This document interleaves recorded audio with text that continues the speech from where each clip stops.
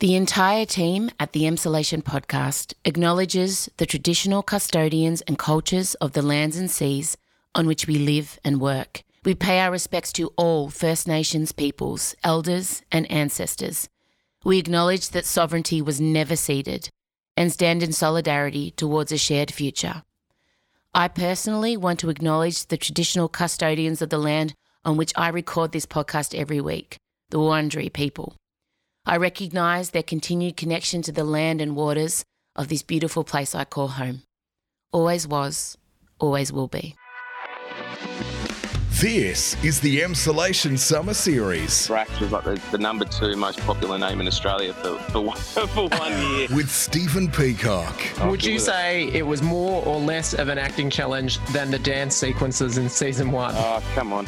Mate, you're winding me up. Michael Lucas with Stephen Peacocke for the Emsolation Summer Series. All right, welcome to the Emsolation Summer Series. Clearly, it is not Em, it is Michael, finally making some sort of contribution.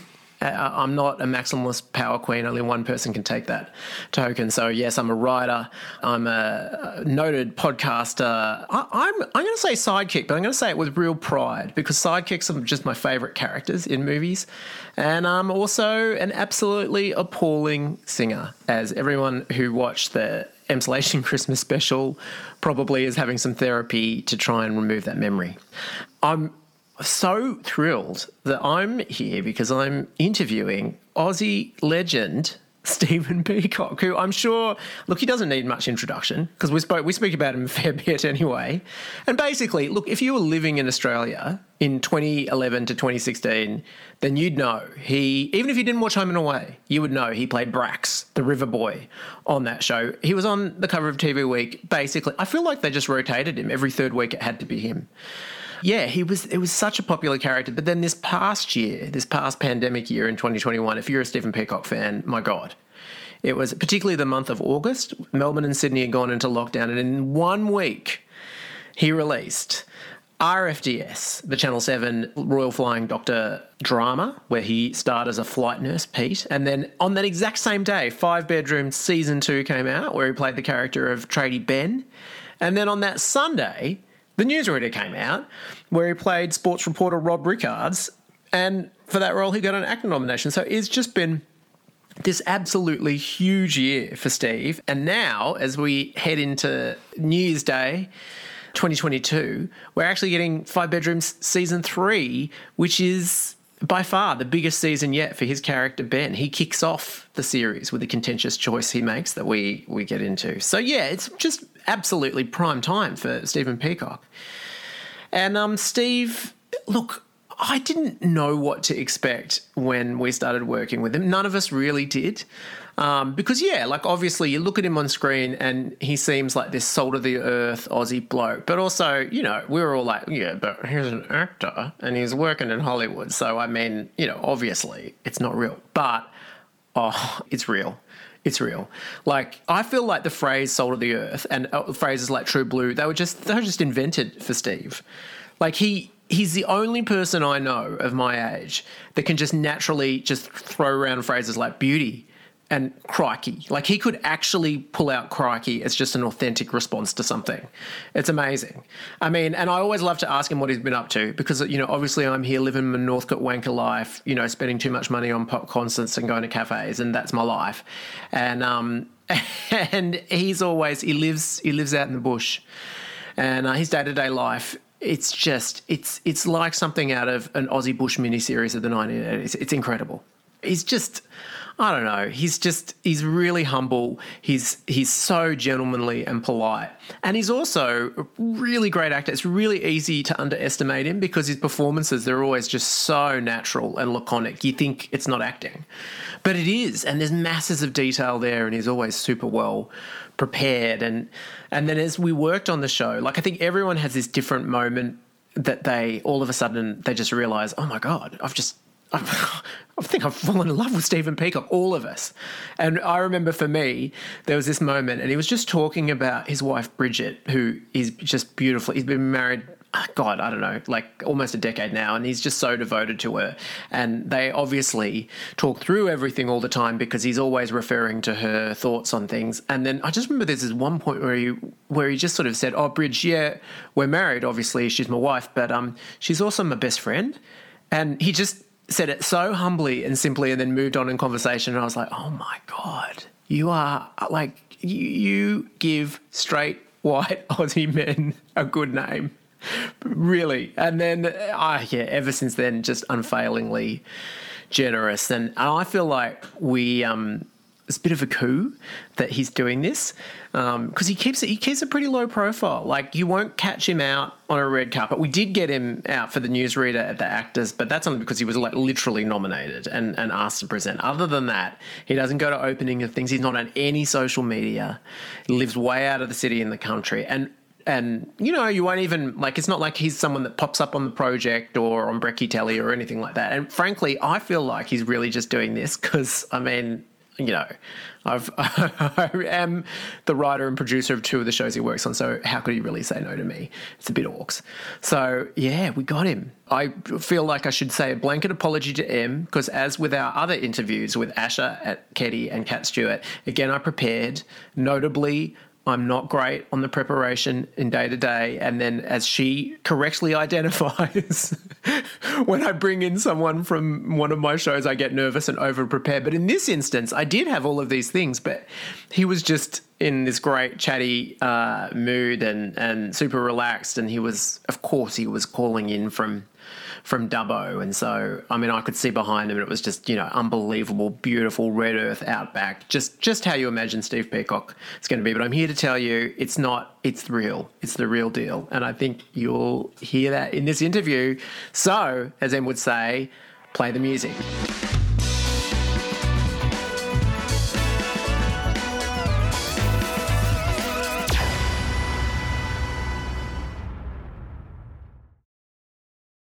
You're listening to the Emsolation Summer Series. Here we are. Now, the first thing, last time I saw you was only about a week and a bit ago at the Opera House at the Actor Awards. And one of the things I always love to hear whenever we're not in production is just what you've been up to recently, because my answers are always just such inner city wanker things, like going to cafes and museums. And in the past, you've answered things like defending the property against the fire front. And at one point, it was like planting 180 trees or something. That was another answer. What have you been doing since the Actors? Going to the chiropractor to repair my back from planting the damn trees. I've been doubled over with a bulging disc in my back. So yeah, no adventurous stories. Oh no! No, actually, hang on. Right before the Actors, I was out. I actually went out to between Burke and Louth in far northwestern New South Wales to the place I jackarooed on when I was 18. So I did a camping trip out there on the Darling River with the bloke I actually jackarooed with. That was pretty fun. But that is about it, mate. Nothing too exciting other than that. Look, that's pretty exciting. You've already thrown around the world jackaroo. Well, actually, so what I've done, I'm a bit over-prepared. And what I've done is I've got 10 Steve Peacocke facts, which actually I'm not even 100% sure that all of them are facts, but what I'm going to do is just run through them and you can separate the myth from the reality. But intriguingly, it was my second one, but I'm bumping it up to number 1. Out of all of the facts that I learned, this is one of the most fascinating ones. Before acting took off, you literally worked as a jackaroo on a cattle station and you're earning $3 an hour. Is that correct? That is correct. Yes, I was 18. It was my first year out of school, and it was a sheep and cattle station out called Terrally Station out past Burke, and I was out there for 12 months. And look, the manager of that place was a wonderful fella. He read on Wikipedia. He said, "You said you're making $3 an hour," which I think I was. Maybe I've neglected to say is we did get a house and food and essentials like that thrown in. So it was probably more like $8.50 an hour if you adjusted for inflation. Now, jackaroo, like, does that mean that are you on horseback? Is that what that is? Look, in days everything. gone by, it would have been horseback mainly, and certainly if you're up in the Northern Territory or, you know, in Western Australia, you might still be on horseback. But because the place I was on was, it was almost 250,000 acres big, and it was just more efficient to ride motorbikes. So, wow. Yeah, it was all done, all the mustering out there, because there are about 40,000 sheep and about 10,000 cattle. And all the mustering out there was done with an aeroplane. So a bloke would be up in the sky sort of spotting the mobs of sheep, and you'd be down, 2 or 3 blokes would be down mustering on using motorbikes, sort of herding all the sheep together. So, yeah, it wasn't as romantic as riding a horse, but yeah, it was all mostly motorbikes. See, the other thing that's confusing about Wikipedia is it sort of lists it as a job that you did while you were breaking into acting. And I was thinking, how did he go to auditions? What the hell? How did he manage that? But no, it was quite specifically the year after high school. It was specifically then. I'd never done acting at that point. Still, I didn't get into it until university, but I knew at that point that I wanted to be an actor. So there was a moment. It was my favourite film. The film that made me want to get into acting was the film Braveheart, which came out in 1995, I think. And for whatever reason, that was the first film that just clicked with me as a young man. And I did attempt the famous Sons of Scotland speech when I was riding my motorbike behind a mob of sort of 2,000 sheep. And there was no one around for, miles and miles and miles. So that was my first little foray into performance was probably out behind a mob of merino sheep. Well, and they were your first devoted audience. I bet you killed it. Well, the nature of mustering is the sheep run away from you. So they continued to run. So it wasn't exactly applause, but I guess it was some kind of reaction that they had to whatever the hell I was saying. Well, that's what William Wallace, he wanted to inspire them to start running, right, towards the enemy. Isn't that right? Isn't that what he's doing that speech for? 100%. We'll never take their freedom. That's right. And I was literally leading those sheep off to their slaughter. No, I wasn't. I was leading them off to be shorn. So they were very happy sheep. But yeah, I think I may have pioneered a new way of mustering livestock. So my second Stephen Peacocke incredible fact was, and you've kind of answered this too, but was it that when you were growing up, your 2 dreams were either rugby player or actor? And in the end, acting partially won because of injuries due to rugby playing. Is that true?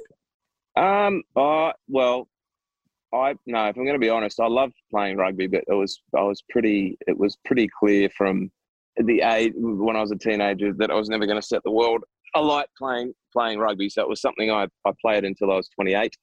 But no, it was when I was in year 9 or I think year 9 that I got this acting bug sort of bit me, even though it would be years before I actually got onto a stage. But that just became my dream and the thing I thought about more than anything, really. So it was in year 9. But yeah, rugby was always just a way to keep fit, and I enjoyed it. Yeah, because I'm going to say, it was sort of hard because they are they're really requiring different things. Because at the end of the day, when I think of acting, I think it's all about listening and vulnerability, really. And rugby is that's very different skill set, very different aim. Yeah. It's more about, the weird thing is, I used to get this crippling anxiety before I played rugby. I'd have to, because we always, when I was playing at university and, the game I'd play in was always at 3:00, sort of the last game of the day. And I get so nervous for the whole day. I couldn't eat for the whole day leading up to it. And I'd be so, so nervous. But then I did this play when I was at university and I had broken my shoulder from rugby. So I thought I'd dabble.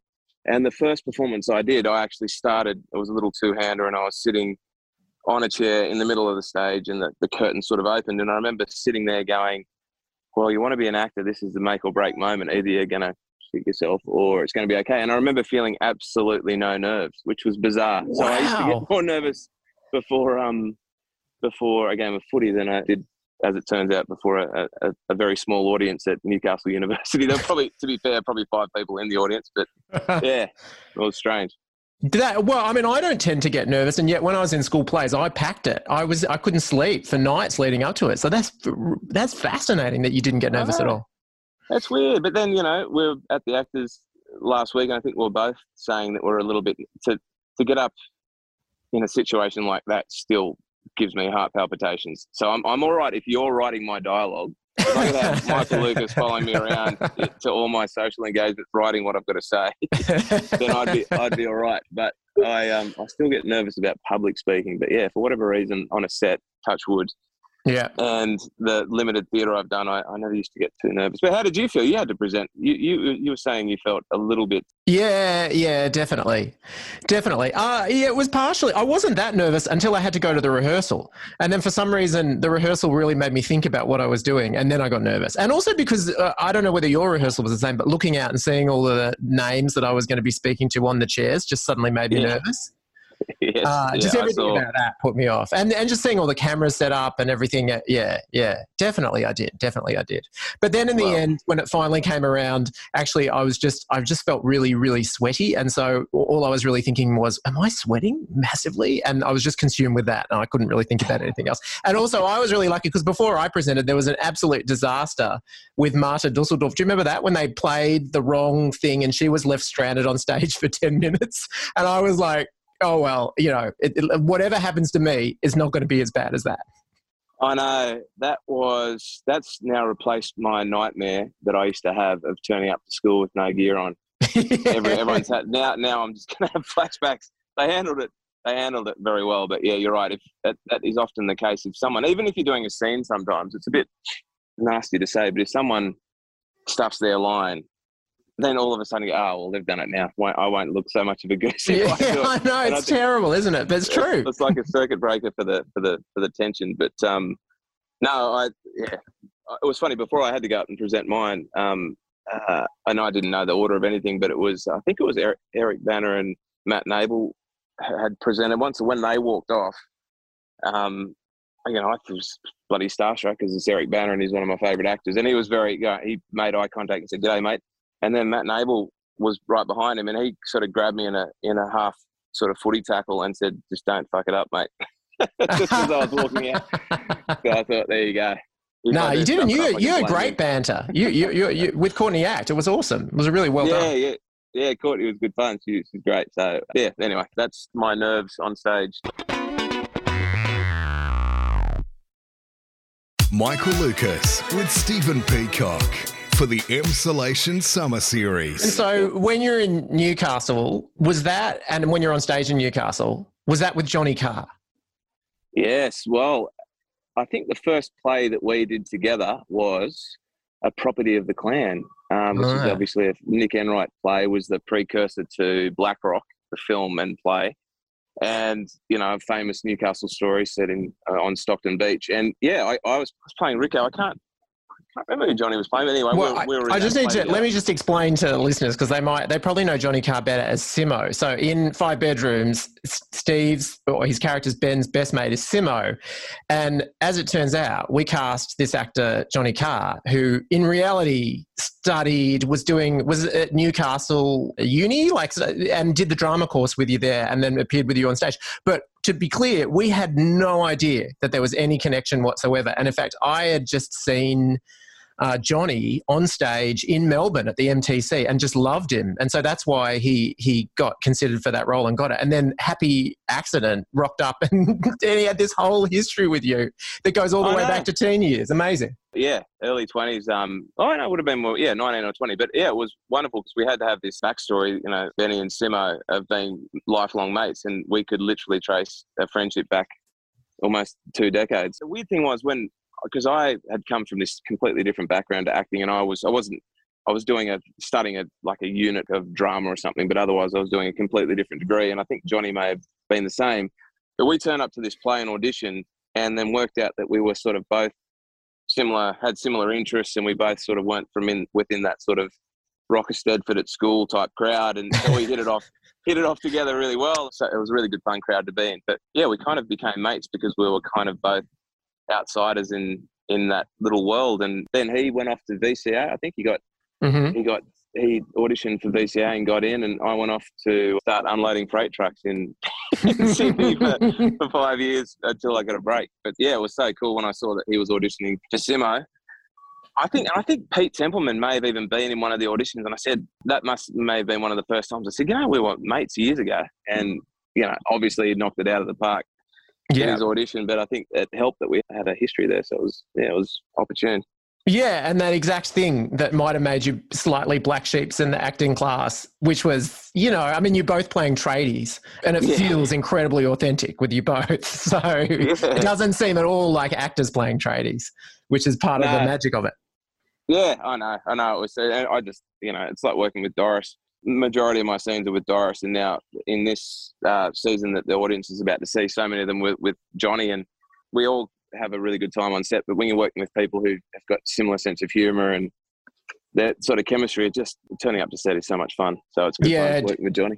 Johnny, well, it was only a pretty small little guesty role really in season 1, but we loved him so much, and his scenes with you were so good. So season by season, he's got bigger, and now he's just pretty much he is main cast. Like he's just and this season he actually moves into the house. So it's really 6 people in the house now.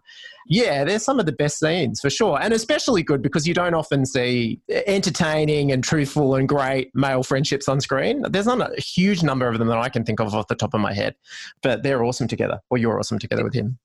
Yeah, no, they're good fun. Very good fun. So that break you referred to after the loading the freight was Brax in Home and Away, which basically if you're living in Australia in the first half, like from about 2011 to about 2015, 16?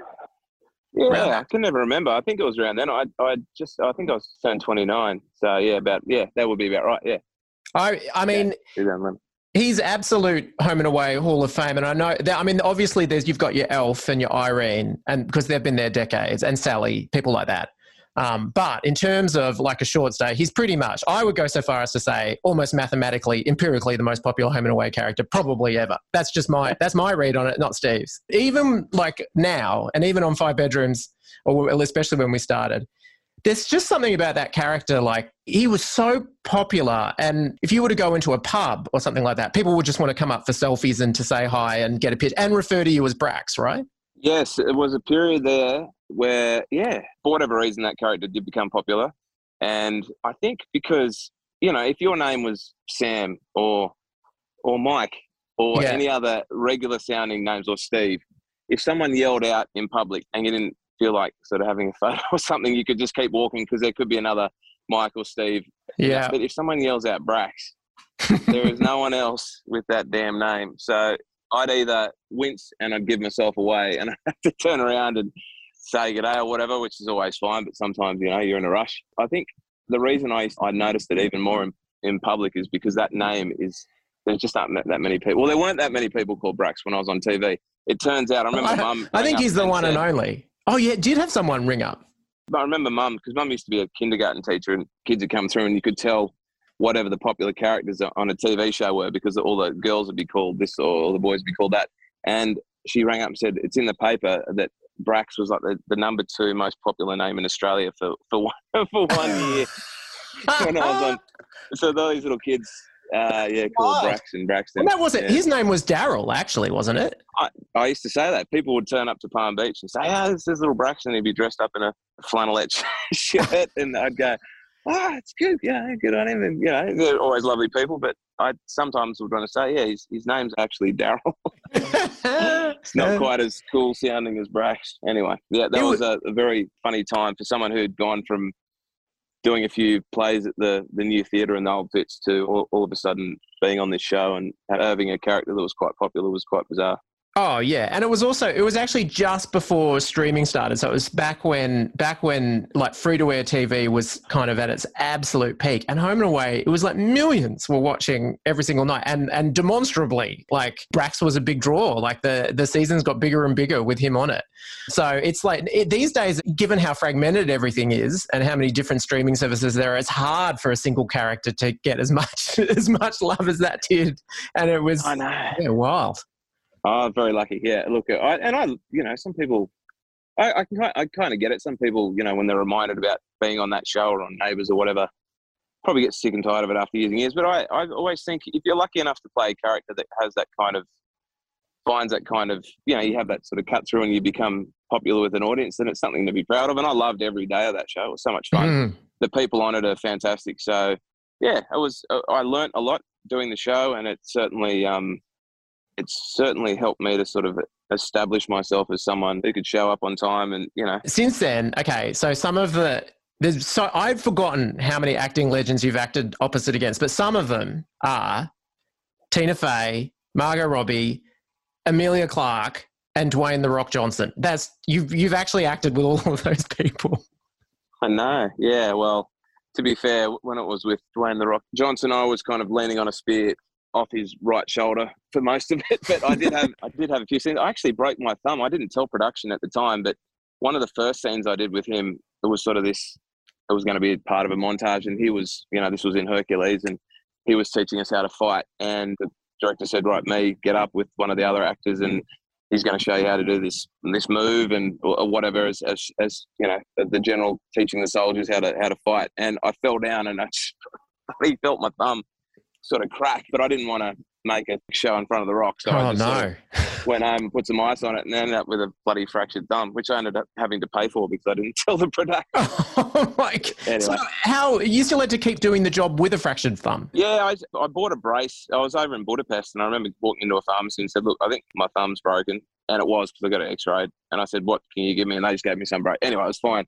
It was one of those funny moments. And then I had John Hurt. I got to act with Ian McShane. Oh, wow. They were all on that.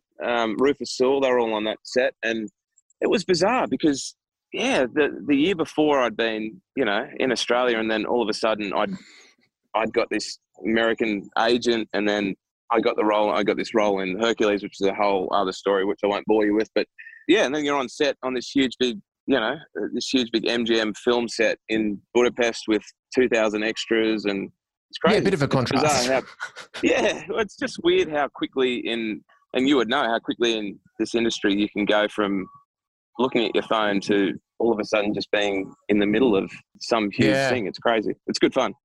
And now, look, Tina Fey, she's both of our heroes. I mean, Mean Girls is one of the best screenplays just ever written. But in addition to that, obviously, amazing comic genius from Saturday Night Live. But you were working with her. She was just purely an actress, right, in Whiskey Tango Foxtrot. She wasn't a writer or anything on that movie, was she?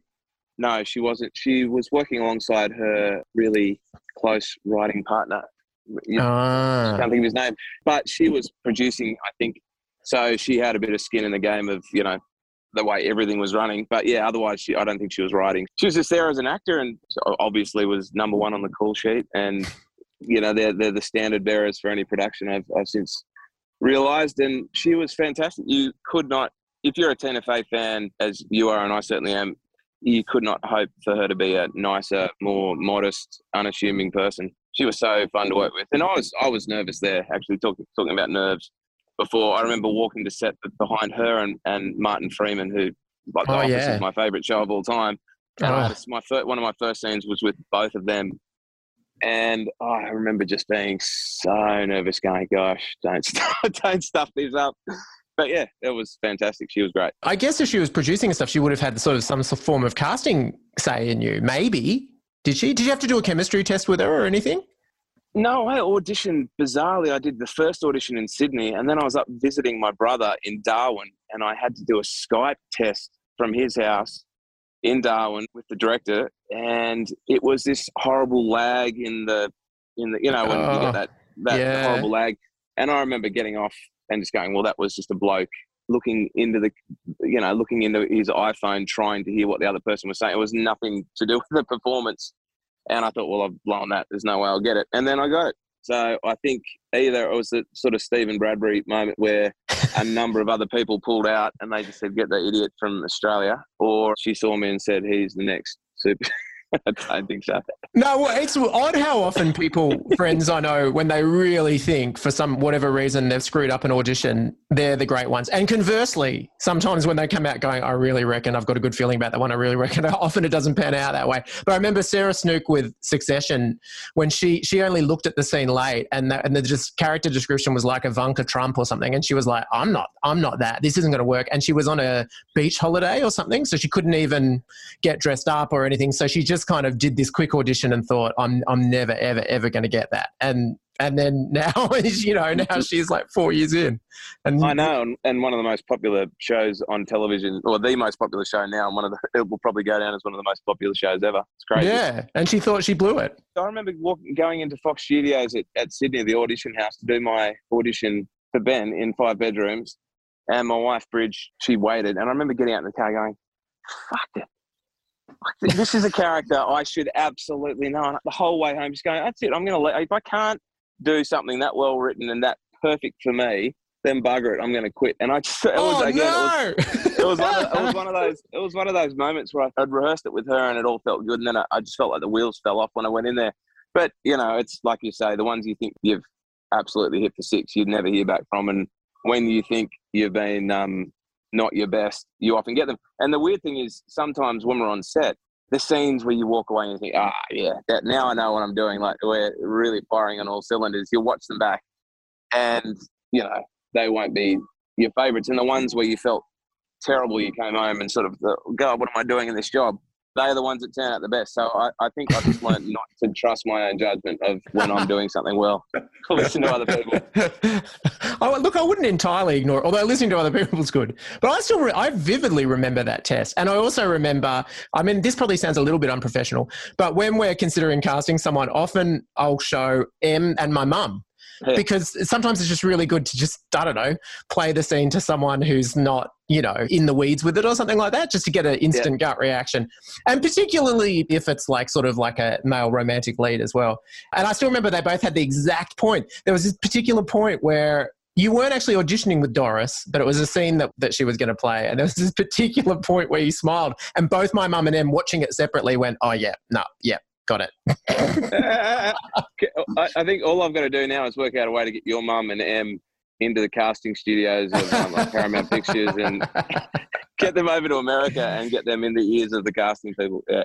Oh, yeah. My mum's pretty huge fan. It was not her era of Home and Away, so you're fresh to her pretty much for 5 bedrooms. She's been pretty devastated, actually, because of the pandemic. She's been waiting for so long for a set visit and it's never happened. Yeah. I hope Benny doesn't disappoint her. No, well, so anyway, that brings up, so season 3, Christine, who writes that, and myself, we basically shat ourselves for about 6 months because we were worried that you might hate Ben's storyline. The reason we were worried is because there was this one time at the end of one of the Melbourne's lockdowns where we went to dinner with Doris, who plays Heather, and Kat was there. And I went in saying, I'm not going to say anything about the storylines. But then, of course, I had like 3 drinks and all of a sudden I was spilling everything. And for season 3, we're not giving anything away because it's been pretty much in the trailer. But let's just say that Ben makes a morally ambiguous choice that kicks off the whole season. I remember pitching it and around the table they all went, and then Kat sort of looked at me and said, does Steve know?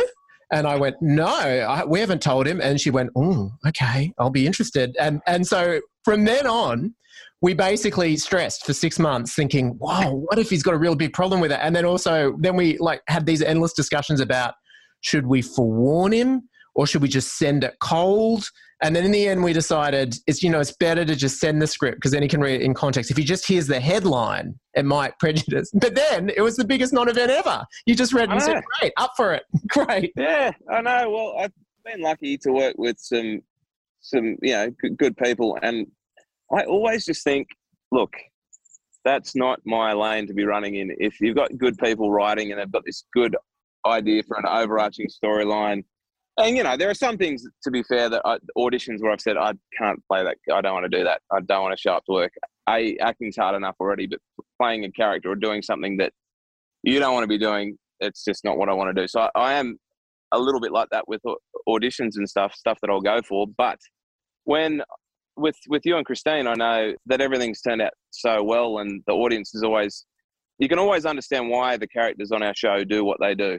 And I figured that he's doing something that's pretty big, no doubt about it. But it's certainly, you see how he's got himself into that situation. And knowing the type of free-spirited person he is leading up to it, you can see how things happen. And it made sense to me. So I thought, go with it. It'll be fun. And, you couldn't have him being too bloody, too sort of, not squeaky clean. He's never squeaky clean, but, he's always sort of turning up on the right side of things. It was good to see the wheels really fall off for him because, and there's, acting wise, they're great because it gives you something to fight back, to sort of play against, to try and win back people's affection, or, you know, to hope that the audience will see it from your point of view. And it was all in the writing. So would you say it was more or less of an acting challenge than the dance sequences in season 1? Oh, come on, mate. You're winding me up. Yeah.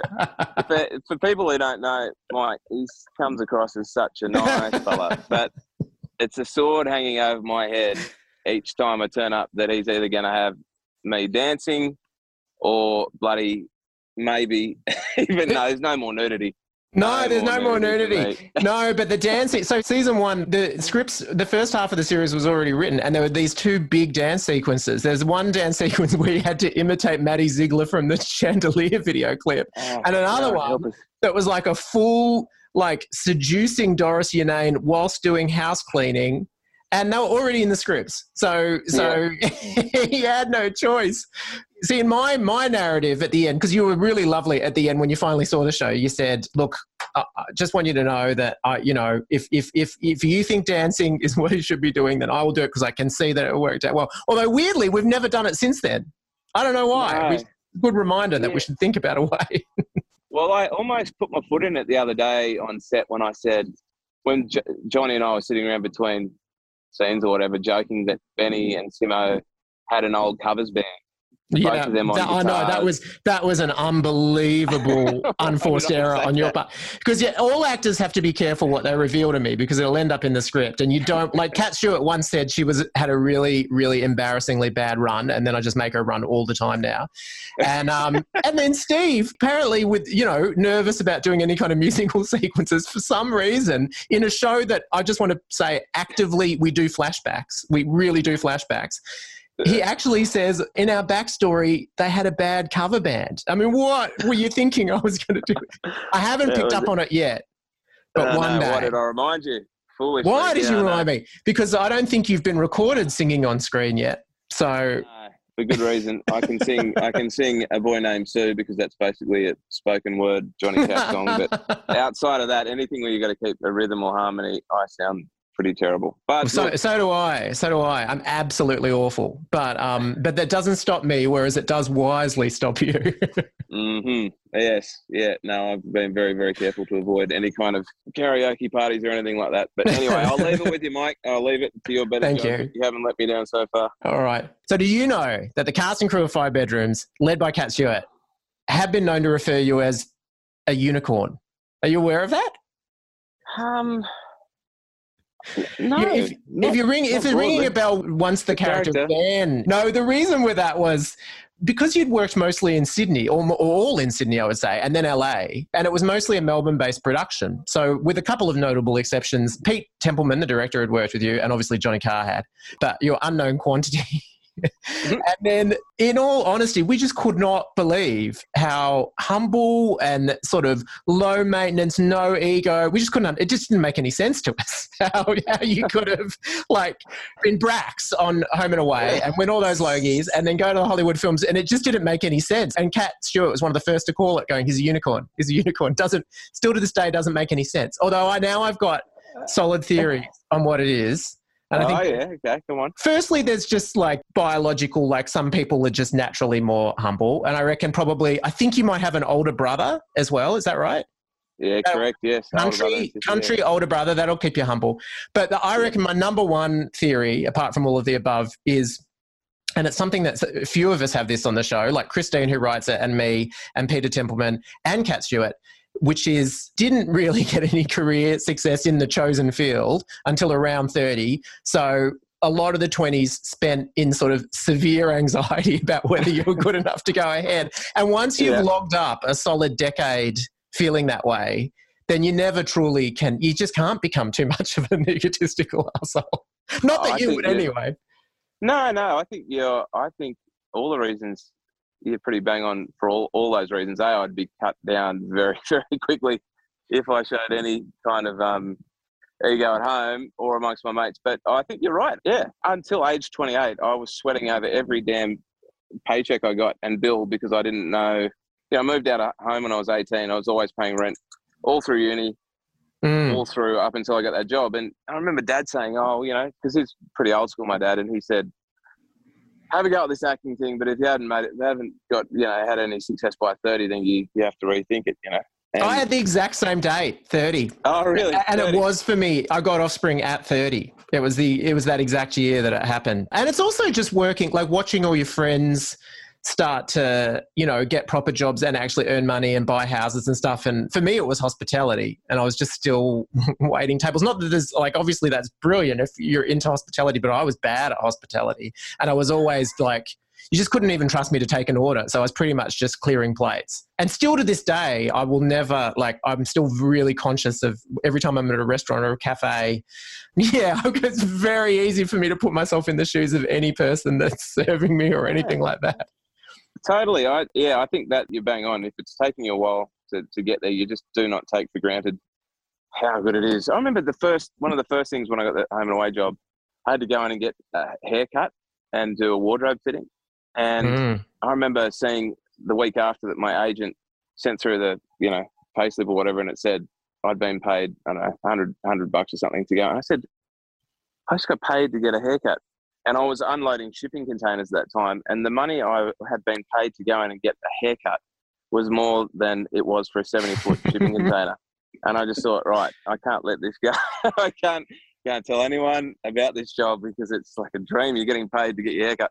And I don't think that's ever left me. You just think when you're on a film set and, there's food there at lunch and you're working with everyone. It's like this perfectly working, intricate. It's like they're watching the inside of a clock working. Everything's working in unison, and everyone, the sets I've worked on, at least, especially in Australia, there's just enough of people taking the piss for it to be fun and good fun. Everyone is super on the ball and knows their stuff. And it's such a fun working environment. I would just hate to think that I'd ever be someone who took it for granted or looked like they didn't feel very, very lucky to be there. So yeah, I think you're right. If you've sweated for long enough, when you get a good gig, you sort of go, I'll just enjoy it while I'm here, because you never know, you never know when the next gig will be. That's right. And the appeal of free food that someone else has paid for just will never go away.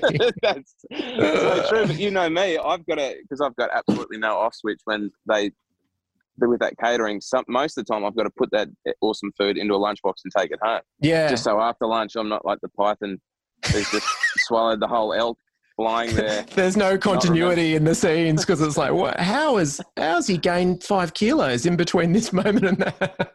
And he's off hibernating under a tree. I have no self-control because I don't have to appear on camera. So when I come to set, I just can't not have the desserts and everything like that. So you can visibly track me as the season goes on. Kat Stewart's given me some good tips for how to manage it. Actually, I'll have to talk to Kat. Well, she just says the breakfasts. Don't do the breakfasts, because that's where you really put yourself on the wrong course for the day, because there's just piles of bacon and hash brown. And it's just really easy. And also you're a bit tired. It's always early. So, yeah. Good point. Good tip. Thanks, Kat. She could have told me that 3 years ago. No, you're very disciplined. You barely ate. You went through a period of time where you sort of barely ate anything on set. And then I have noticed recently there's a little bit more likely to have some lunch. When they bring out the lamb chops, someone told them that that's my kryptonite. But yeah, I for whatever reason I work better on an empty stomach. But I told you, sheepdogs will work better on an empty stomach. Some blokes, will just lay off the food if there's a lot of yard work to be done. They'll just lay off the food the day before because they work better when they're a bit hungry. Yeah. And I would liken myself to a sheepdog, a fair to middling Kelpie dog, not a brilliant one, but one that can get the job done. Oh, well, that's the most perfect note to end the interview on. I can't believe you brought it back to another just unbelievable trademark Steve Peacocke observation that I would never be able to make. So thank you. And hopefully I'll see you in 2022. I mean, it's going to be 2021 is, for the Stephen Peacocke fan, going to be, particularly August 2021 was so wild when you had RFDS and 5 Bedrooms and Newsreader all come out. But fingers crossed, I'm sure there's going to be further peaks to come. But that was an extraordinary moment, especially with Sydney and Melbourne in lockdown. It was like you were personally entertaining the nation. I know. I won't put anyone through that again. I don't think. But, look, Mum and Dad loved it. So did my mum. Mum and Dad had seen me in probably 10 years, because every time they turned on the telly, it was my mug. Yeah. But, well, listen, mate. Thank you for writing all the bloody good words for me to say. I don't want to I don't want to undersell what I do too much, but I seriously think if you and Christine write the words and, you turn up with the directors we've got, it's basically just not tripping over stuff. And I look half decent. So thank you, mate. Oh, no, our pleasure. You're very welcome. And hopefully there'll be heaps more to come. Hopefully. All right. Well, thank you again and see you in next year. See you in 2022, mate. Have a great Christmas. And yeah, thanks for the yarn. Brilliant. This is Emsolation. How good was that? Hello there, it's Benjamin Wasley again, the executive producer of Emsolation with Em Rusciano. I'm sitting in a rather echoey room. I haven't got a blanket over me. I'm visiting my parents in Adelaide, basically, and she doesn't need to take the time out to do these closes. I've jumped in to do them for her so she can have a bit of a break. That's what this summer series is all about. How good was Michael Lucas's chat with Mr. Stephen Peacocke? My God, what an amazing fella. A true and utter unicorn, now that you know what that means. Still to come on Thursday, Em will be back chatting with Melissa Leong from MasterChef. That is an amazing conversation. You cannot miss it. So much insight, and it's such an extensive conversation as well. Make sure you're tuning in on Thursday to check that out, and of course there'll be more in coming weeks on Thursdays as well, and we will remind you, I'm having trouble talking, that you can also now rate Emsolation with Em Rusciano on Spotify. So if you are yet to do that, we would love it if you could give us a 5-star rating. All you need to do is go to the Emsolation page on Spotify and click the 3 dots, which will bring up Rate This Show, and then you can put in your 5 stars. That would be fabulous. In the meantime, stand by for Melissa Leong from MasterChef with Em Rusciano this Thursday. And in the meantime, have a wonderful day. Emsolation with Em Rusciano is a Spotify exclusive podcast hosted by Em Rusciano with Michael Lucas. Executive produced by Benjamin Wasley. Produced by Em Rusciano. Edited by Ezekiel Fan at Entente Music. With videos by Liam O'Brien. Socials by Marcella Rusciano Barrow. With assistance from Jem Evans and Georgia Watts, plus occasional technical wizardry, wine and coffee from Emstad Vinci. Get more Emsolation by following the Emsolation podcast on Instagram, where you can also sign up for our weekly newsletter. You can join other Emsolators at the Emsolation group on Facebook. The answer is Harry Styles. If you love what we do, share this podcast with a friend and make sure you're following us on the Spotify app. Thanks for taking time out to listen to this week's episode, and we look forward to chatting with you again soon.